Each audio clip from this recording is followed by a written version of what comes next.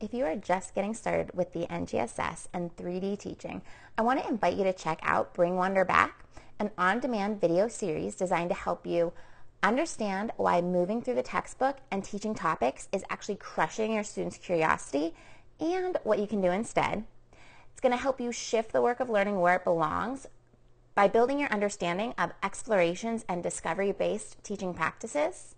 And finally, I'm going to help you take the first steps toward transforming your students into scientists through 3D learning, which is really what the NGS is all about. You can access this video series at iExploreScience/Wonder and get ready to bring wonder, engagement, and a love for learning back to your science class. All right, to the show.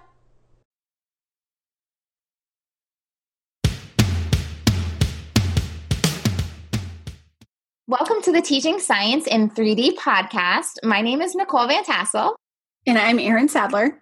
And we are two science teachers dedicated to helping you cut through the confusion and meet the intent of the NGSS so you can master all three dimensions. The NGSS can seem totally overwhelming, but implementing these standards doesn't need to be.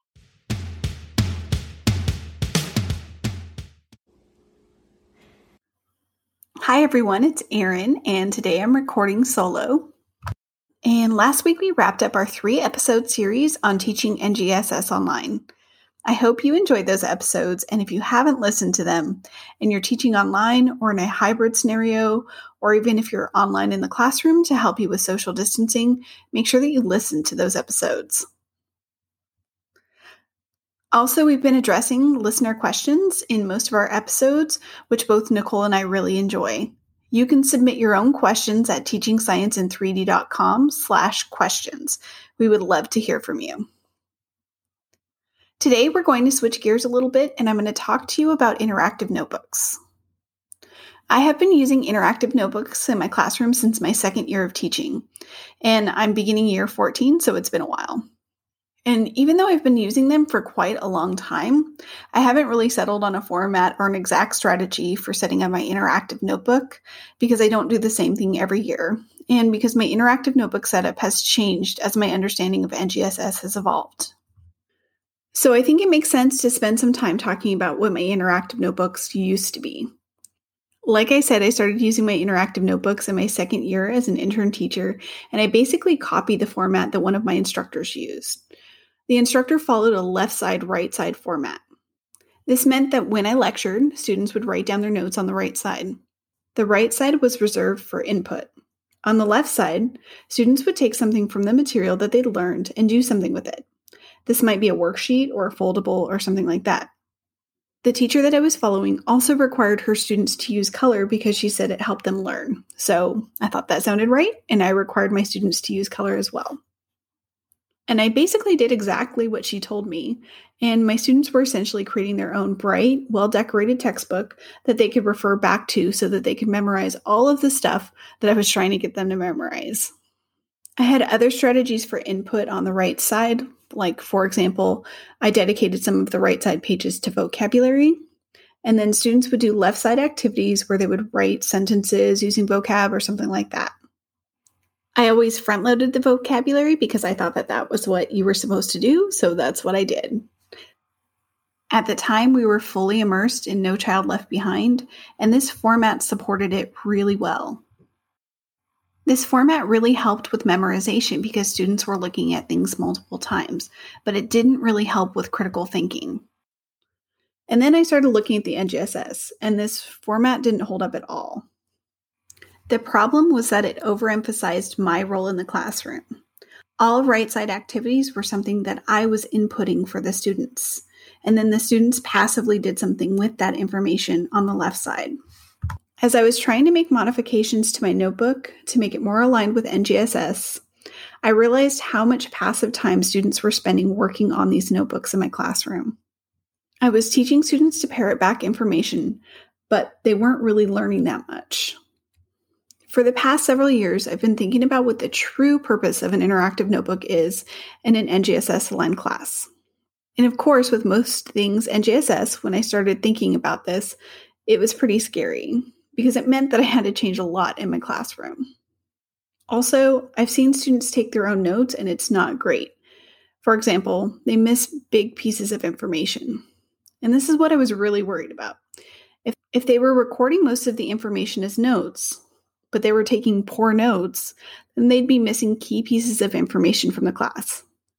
But the notes and the left side, right side thing were really part of the problem.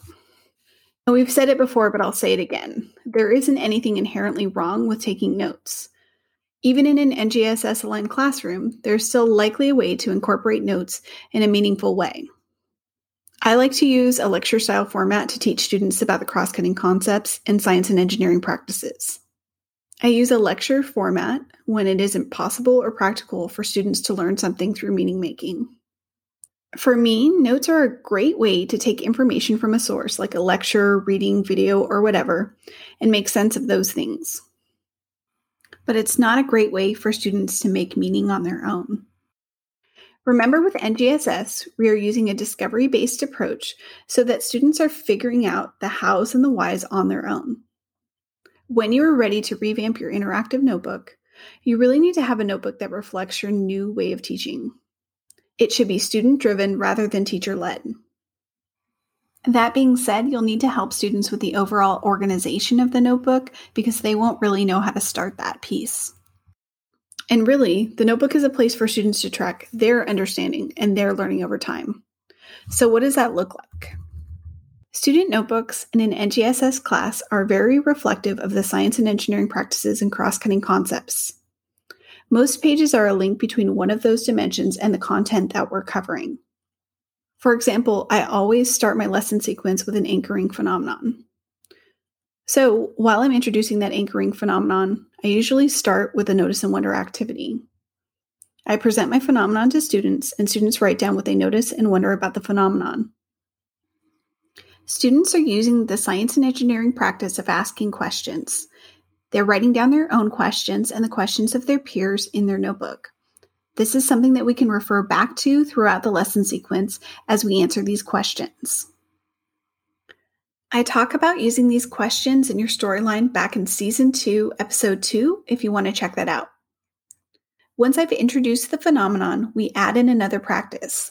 We might do some modeling. Students might make an initial model of what they think is happening with the phenomenon, or maybe we'll look for patterns in the phenomenon. Or maybe they'll plan an investigation to help them make sense of the phenomenon. In that case, I would have them write their experimental design in their notebook. For me, it's most effective when I provide them with some scaffolding to help them with these practices or making connections to the cross-cutting concepts. I personally like to use graphic organizers. This makes it easier for me to check key components that I want them to be thinking about or things that I want to look for when I'm walking around my classroom. I have a full bundle for the cross-cutting concepts in my Teachers Pay Teachers store.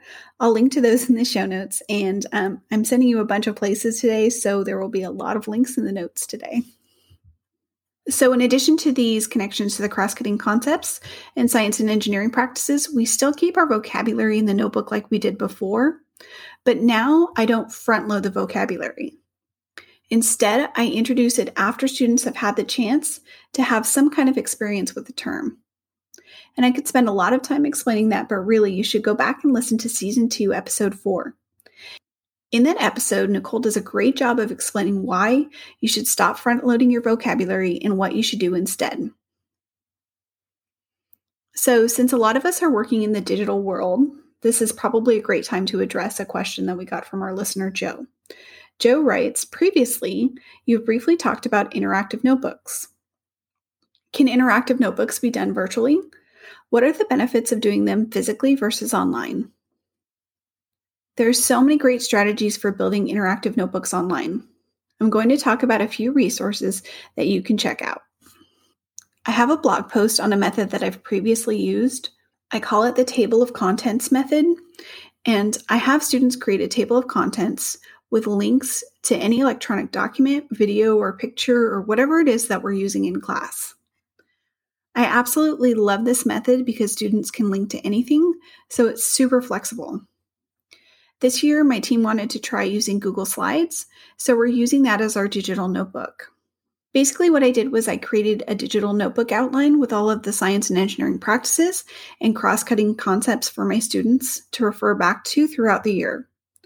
Then I created a unit notebook for each storyline that I teach. I made them a copy in Google Classroom so that I can look at their notebook to check on their progress. This method is working really well, but it's much more labor-intensive on the front end. Nicole made a really great video discussing digital notebooking that is on her YouTube channel, and I'll link to that as well. She really goes into depth about all of the methods for digital notebooking. If you're interested in digital notebooking and what that looks like in an NGSS class, that's an amazing place to start. And she also has some really good examples of notebooks that she has created. As far as the pros and cons go, one of the things I really like about a digital notebook is that it's really hard to lose things.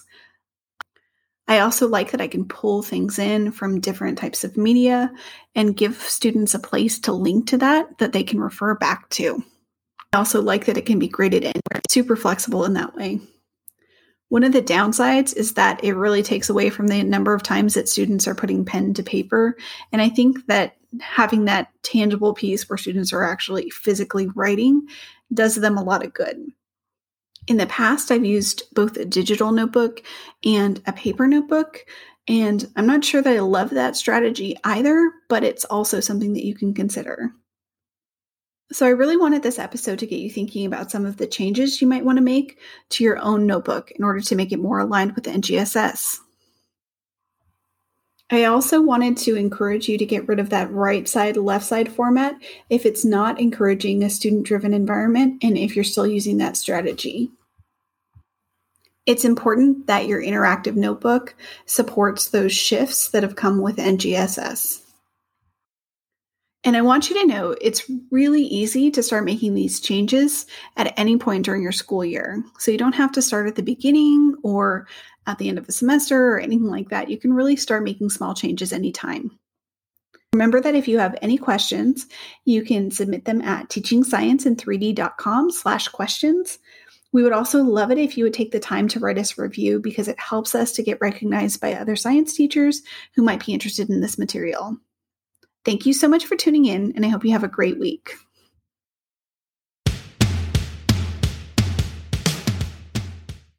Making sure that your lessons are three-dimensional isn't always easy. While you don't need to include all 3 dimensions every single day, you do want to make sure that each dimension is regularly addressed. I developed a really simple 3D planner to help keep me focused. It helps me track which pieces I'm using in my daily lesson plans. It only takes me 5 minutes to fill out, and it helps me notice patterns in my own lesson planning. For example, when I first started using it, I noticed I wasn't including the cross-cutting concepts as often as I thought I was. Just by recognizing this, I was able to focus on this one piece and improve my lessons. Right now, you can grab the same template that I use for my own planning for free. Go to sadlerscience.com/3D planner to grab yours. That's sadlerscience.com/3D planner.